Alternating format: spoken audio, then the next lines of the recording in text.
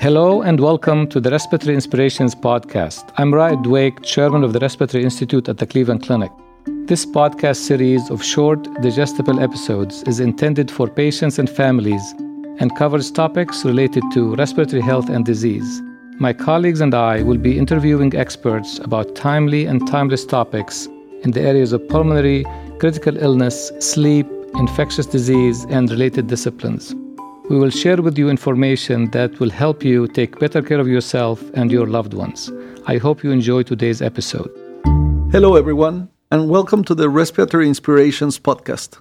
I'm your guest host, Eduardo Mireles Cabo de Vila. I currently serve as the director of the Medical Intensive Care Unit at the Cleveland Clinic main campus.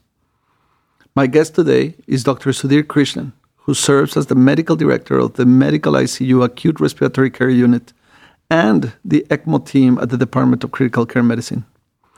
Today, we'll be talking about extracorporeal support in the ICU, that is ECMO. Sudhir, welcome to the podcast. Eduardo, thank you for having me. It's a pleasure to be here.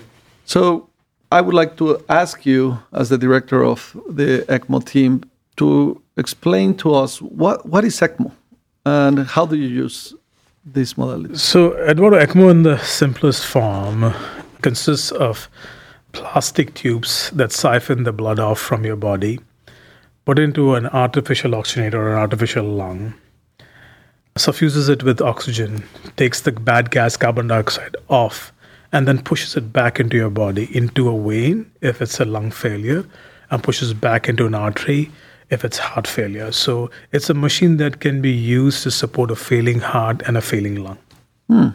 So tell me, why do you use this? ECMO is used as a measure of last resort. When you've failed every therapy and the patient is an extremist. So when a cardiologist or a cardiothoracic surgeon or an ICU physician or a lung physician entertains this treatment and therapy, he's under the belief that he's exhausted conventional treatment and therapy, and the only recourse to save the patient is to siphon the blood off, put into an artificial heart-lung machine, and suffuse it back into the patient. So essentially what you're talking about is a machine that is keeping you alive and taking over the function of the heart and the lung. So this sounds a little bit like dialysis of the kidney. Is it the same for the lungs? Well, it is more so than just dialysis. You can get by without dialysis for a few days, but if you truly need ECMO and that's not provided to you with a sense of urgency or emergency, it's unlikely you're going to survive for any length of time. So you need it continuously. Once that they put you on, you're on it until you're off. No, Eduardo, that's a great question. So you need ECMO therapy for only as long as it's required for the heart and lung to recover. Once the lung and the heart recover, every effort is made by the physician in charge to separate you from the ECMO therapy. Wow. So, Sudhir, this is great. It seems that it's a device that it's needed. Why is it only used at the moment in which mechanical ventilation cannot do it, when the maximum support is given? Why don't we do it earlier on other patients? Eduardo, what a fabulous question, So ECMO therapy for respiratory failure as it exists currently in its current form, because of how resource intensive it is, it's saved for a given group of patients who are in need of it, and only after having exhausted conventional therapy, because one is mindful about the complications that can happen with ECMO. It's not entirely a benign treatment therapy. Will there be a time in the near future where it could supplant the mechanical ventilator and you will have no mechanical ventilators? I think it's a possibility. If you can send a spaceship to Mars and a man to the moon, and you can have cars that can fly, then I think this is in the realm of possibility. And I believe this therapy is at an inflection point. And in this decade, I believe there will be substantial developments in this ECMO therapy where it will be miniaturized enough and will become economical enough where it will be commonplace in the ICU. Fabulous. So at this time, can you explain me, how do you choose patients to undergo ECMO? And what happens if the patient does not meet the criteria to be ECMO at this time? Yeah. So ECMO for lung failure at the Cleveland Clinic main campus is decided upon after the patient has failed conventional therapy in the medical ICU that involves up-titrating the treatment and therapy on a mechanical ventilator, using medications to facilitate lung injury, adjustments to the mechanical ventilator. And there comes a threshold or a crossroads in patient care when the physician realizes there's only so much that he can do with the mechanical ventilator, that any more manipulations of the mechanical ventilator would add salt to the injury. And the physician then chooses to disengage from the mechanical ventilator and default to an ECMO machine because there is no recourse to treatment and therapy anymore. And we have got clear indications of when that can be done based off the amount of oxygen that's physically dissolved in the patient's plasma, the levels of carbon dioxide. And there are other criteria with regards to the patient's underlying clinical condition that comes into play. We are loath to considering patients with multi-organ failure or patients who are moribund who are at death's door, patients with metastatic malignancy whose prognosis are very poor. But every effort is made to make sure that the person who needs ECMO therapy for lung failure gets to the therapy as soon as he can at the right clinical juncture. So this is interesting. So, I mean, we have talked about that even though this is a life-saving therapy, it comes with its, at this point in time, with its complications. It's a prolonged course. And there's a group of patients that may not be appropriate to go under it because even with it, they may not do well. Is that what I'm understanding? That is true, Eduardo. And the second part of the question is, what if in case they can't go on ECMO therapy? Unfortunately, for those patients who are not deemed candidates for ECMO therapy, nature will take its course. And as much as we hope and pray that they improve without ECMO therapy, the outcomes could be otherwise. And at that juncture, the discussions with the family are honest, but our goal is to continue to care for our patients, even if we can't cure them. And it's not unusual for us to engage our palliative care colleagues to care for the patient and for the family as they negotiate this uncertain outcome. Yeah, it's a very difficult time because there's big decisions to be made during that time.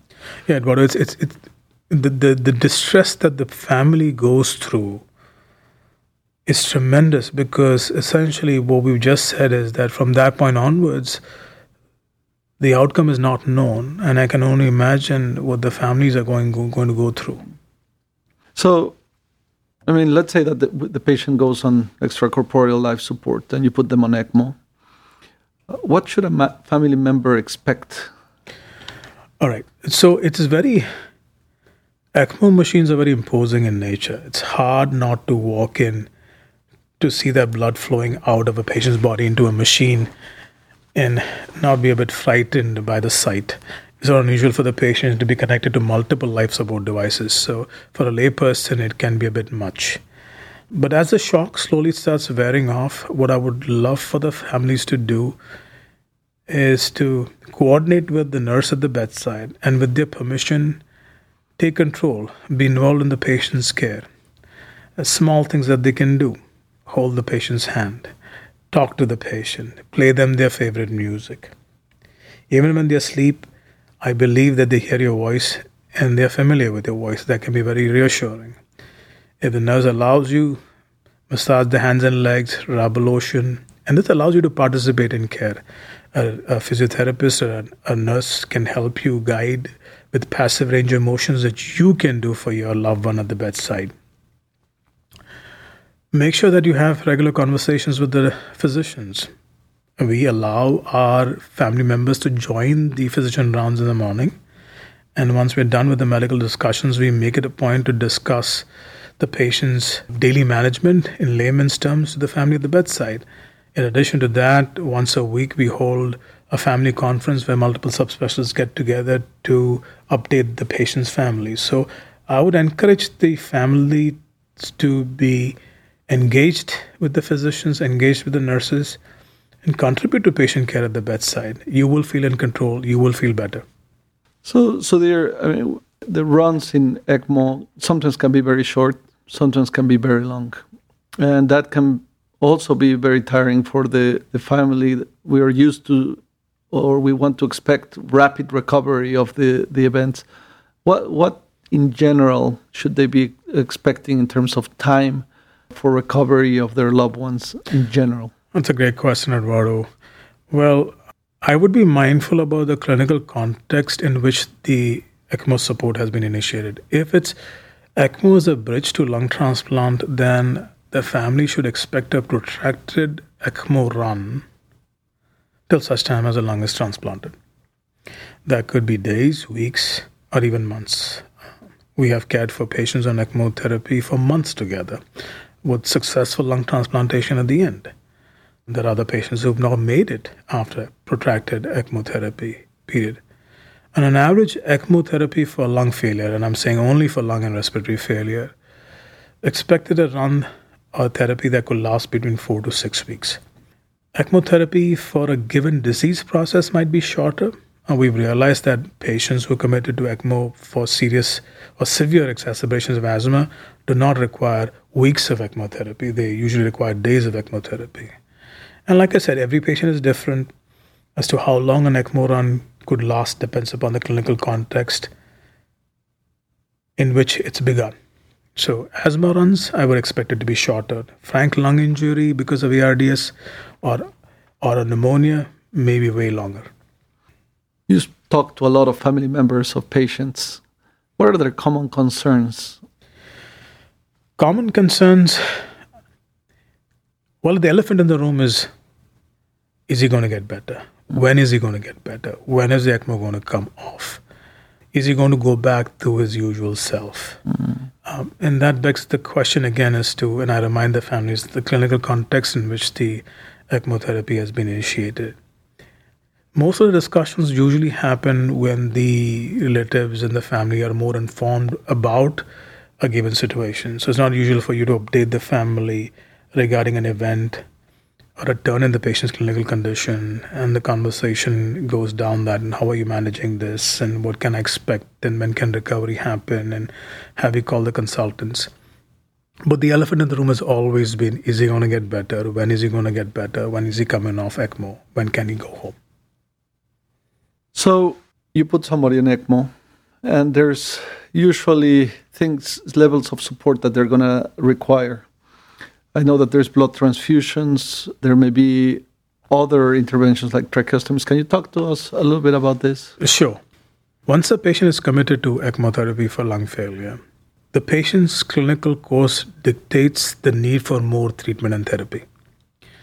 It is not unusual for patients to lose blood or for patients' red cells to be destroyed by the machine in some cases, for patients to bleed out and the patients need blood transfusion. We are very conservative with our blood transfusion targets over here.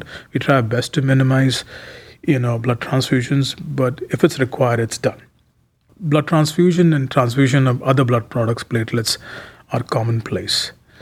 So daily management of the patient, there's a clear agenda that's set during the day. If we can, the patient is woken up, and the ask is that the patient interact with the surroundings, with family members and the nurses. The mechanical ventilator settings are guided by the requirements of that day. The ECMO machine manipulations are made to achieve a certain level of oxygenation or oxygen levels. Every effort is made to feed the patient as early as we can.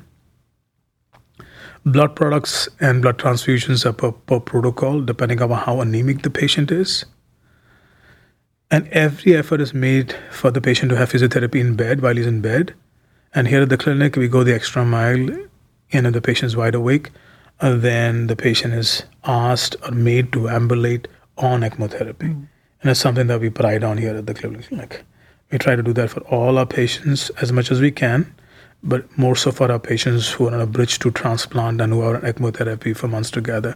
Tracheostomy is considered in most patients because we anticipate a protracted wean from or liberation from the mechanical ventilator. So the usual process is to disengage from ECMO first and the mechanical ventilator later. Tracheostomy adds a certain level of comfort for the patient and allows us to quickly disengage or engage with mechanical ventilation as if and when needs be. And at an opportune time, the patient is decannulated or even the tracheostomy tube is taken away. So I presume that there's a lot of doctors that the family members are going to see at the bedside. Is that a normal thing? It is not unusual for the patient to be cared for by perhaps 50 or 100 healthcare providers during the course of an ECMO run as the shifts change, as the physicians change, as the nurses change. But what we pride here at the Cleveland Clinic is continuity in care. There's always one physician in charge who dictates the course of the patient's clinical care. And because we are a multidisciplinary team, everybody is in touch with everybody else. So it is quite literally as if there's no discontinuation in care. The patient has been continuously cared by the same beast or the same ecosystem, and there's no compromise in medical care. But it's a true fact. The patients are cared for multiple healthcare providers, multiple subspecialists. And I would ask the families, if it's possible, is to interact with those subspecialists, interact with the physicians, keep their names, keep their specialties on a record so you know who you spoke to as you negotiate this difficult process. Yeah, it's. I can imagine it can be super confusing with all that army of people coming into the room. You all do a very nice job in having meetings daily with the family, and obviously once a week you recap this thing. But another practice that the team here at the clinic has created was to involve palliative care in the care of all these patients. Why do you do that, Sudhir? How does that? What's the reason for that? Yeah. So, Eduardo, like I said at the outset, the families are in tremendous amount of distress because essentially the outcome is unknown. And our palliative care colleagues do a phenomenal job of providing both psychosocial and emotional support to the families, not just the patients. The patients are usually sedated and being cared for by the intensivist nurse at the bedside. Early palliative care involvement is solely for the families, and we found them to be a tremendous resource. Their continued involvement in patient care facilitates one of many things. They're actively involved in ongoing discussions about escalation of medical therapy and de-escalation of medical therapy or withdrawal of medical therapy. Early introduction of palliative care services and the relationship that the palliative care physician develops with the family serves the group well when we have difficult decisions to be made, especially with regards to withdrawal of care. So they facilitated goals of care discussion. But another thing that caught my attention during COVID times, Eduardo, was, as we negotiated these difficult cases, I think my colleagues in palliative care medicine served as an emotional support for the frontline providers. It wasn't unusual for me to have a discussion with my PCM colleague about the challenges that I faced, and I'm sure it was the same for the intensivists and nurses. They were a sounding board or a shoulder to cry on. So I find them to be a terrific resource for frontline ECMO specialists too. That's wonderful. So after ECMO, you have so many good stories from survivors. So what I would like to know is, can you tell us, as patients come off ECMO, can they go home? Yes, Eduardo. So like I said, I would divide the phases of ECMO, the 3 phases of ECMO: early care for the patient when he's severely ill, when he's coming off ECMO or she's coming off ECMO and slowly getting better. And the third is surviving ECMO and coming back home. So our goal is always to get the patient home. But it would be foolish for anybody who does extracorporeal life support, both for lung or heart failure, to believe that it will not require time. So remember, these patients have been laid in bed for weeks and days together. They are physically debilitated, and some of them, emotionally so. So recovery is protracted, and it is not unusual for the patients to go to an acute care facility and then be transferred to a nursing facility before they go home. Home is the ultimate goal, but it's possible that the road to home could pass through an acute care facility, a nursing facility, and then home. Yeah, I mean, they go from a lot of support to less support to less support until they're able to be on their home. You put that very well, yes. Yeah. So what are the consequences that patients that survive ECMO have to deal with? Yeah, so ECMO takes a toll on the human body. ECMO survivors can have, not necessarily so, but can have physical, cognitive, and emotional disabilities that may not be evident immediately but manifest over the course of time. It's not unusual for them to have anxiety, some patients to have frank depression, some patients to have post-traumatic stress disorder-like condition. It's not unusual for them to be physically debilitated to a point where coming back home and negotiating stairs and going back to activities of daily living are easier said than done. They may not necessarily be able to get back to work immediately. And those are the few things that have kind of caught my attention. So ECMO therapy, ECMO survivors, not all of them, some of them go on to develop both cognitive, emotional, and physical disabilities that could last from weeks to months. So what I would say is that post-ECMO therapy, expect the patient to recover in months rather than weeks. Is there something available to help recover them, to talk to someone after they have come out of this and start having those feelings or those disabilities? What is your recommendation? So, Eduardo, here at the clinic, we are eminently aware of these challenges that ECMO survivors face. And both in our post-ICU recovery clinic and in the ECMO clinic, every effort is made to connect the patient with the resources that the patient requires to thrive, be it continued physiotherapy and occupational therapy as an inpatient or as an outpatient, connection to mental health resources if required to be, connection to subspecialist expertise if required to be. And we believe that the survivors who thrive and who do the best are people who continue to engage with the healthcare establishment as they negotiate the post-ECMO survivor period. Yeah. And the family also needs to be aware of that, right? Oh, absolutely. And that's one thing I remind all families is that as you care for the patient on ECMO, you must make every effort to care for yourself. This takes healthcare, people who care for patients who are sick or infirm in the hospital go through a similar process of mental, physical, and emotional trauma. May not be to the extent of the patient, but I'm acutely aware of the mother, the father, the daughter, or the brother sitting at the bedside, caring for that patient on extracorporeal life support, holding the hand. It is a tremendous insult to the patient's mental psyche. So one of the asks is, as you care for your family members, make an effort to care for yourself too. Yeah, so search for help. And so without a doubt, this is a therapy that saves lives and helps patients continue their life while they recover. But it comes at a cost, and that cost requires attention from the team after the patient is discharged to get them through all of this.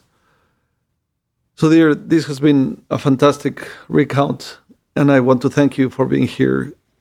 I want to thank everyone for listening to our podcast today. I'm your guest host, Eduardo Mirales Cabo de Vila, and my guest today was Dr. Sudhir Krishnan, who serves as the medical director of the Medical Intensive Care Unit, Acute Respiratory Care Unit, and ECMO team at the Department of Critical Care Medicine at the Cleveland Clinic.